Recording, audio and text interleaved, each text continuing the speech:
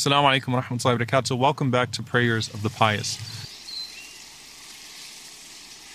So we talked about Ibn al-Jawzi rahimahullah and his fear that Allah subhanahu wa ta'ala would punish him and that he would be a source of guidance to his students, but at the same time the teacher would not be present in paradise, and that he would write and say and read all of the things that are pleasing to Allah subhanahu wa ta'ala, but ultimately the usage of those faculties for things that are not pleasing to Allah subhanahu wa ta'ala would cause him to be punished.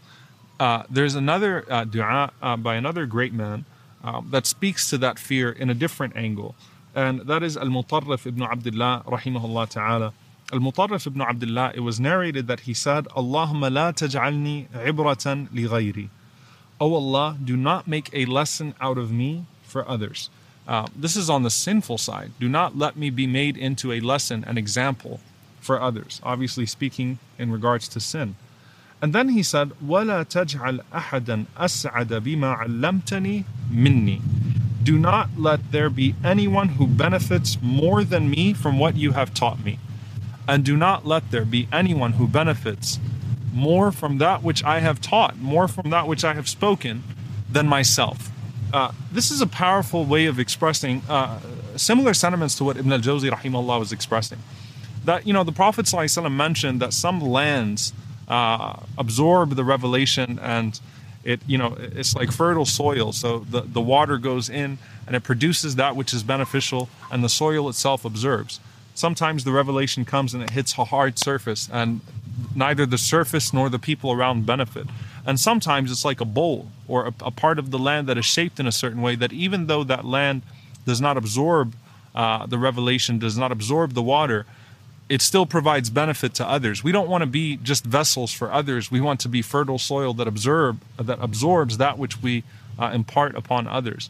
And these men and these women were very aware of that, and they were very conscious of that. So this idea of don't let me be made into an example of hypocrisy, an example of a shortcoming, an example of a sinner for others to see, but at the same time, do not let anyone benefit more from my knowledge than myself. Let me benefit most from the knowledge that I'm imparting upon others, because you don't want to be someone that completely forgoes practice of that which they preach. This is what Allah subhanahu wa ta'ala says, لِمَا تَقُولُونَ مَا لَا تَفْعَلُونَ كَبُرَ مَقْتًا عِنْدَ اللَّهِ أَن تَقُولُوا مَا لَا تَفْعَلُونَ. O you who believe, why do you say that which you don't do?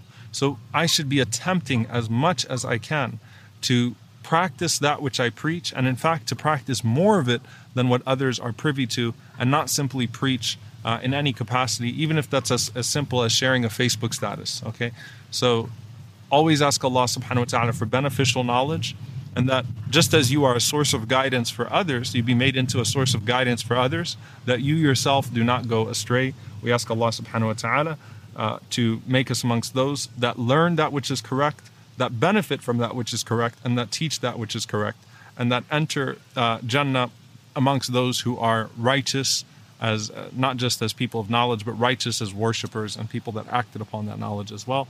Allahumma ameen. Jazakumullahu khairan. See you all next time, inshaAllah. Assalamu alaikum wa rahmatullahi wa barakatuh.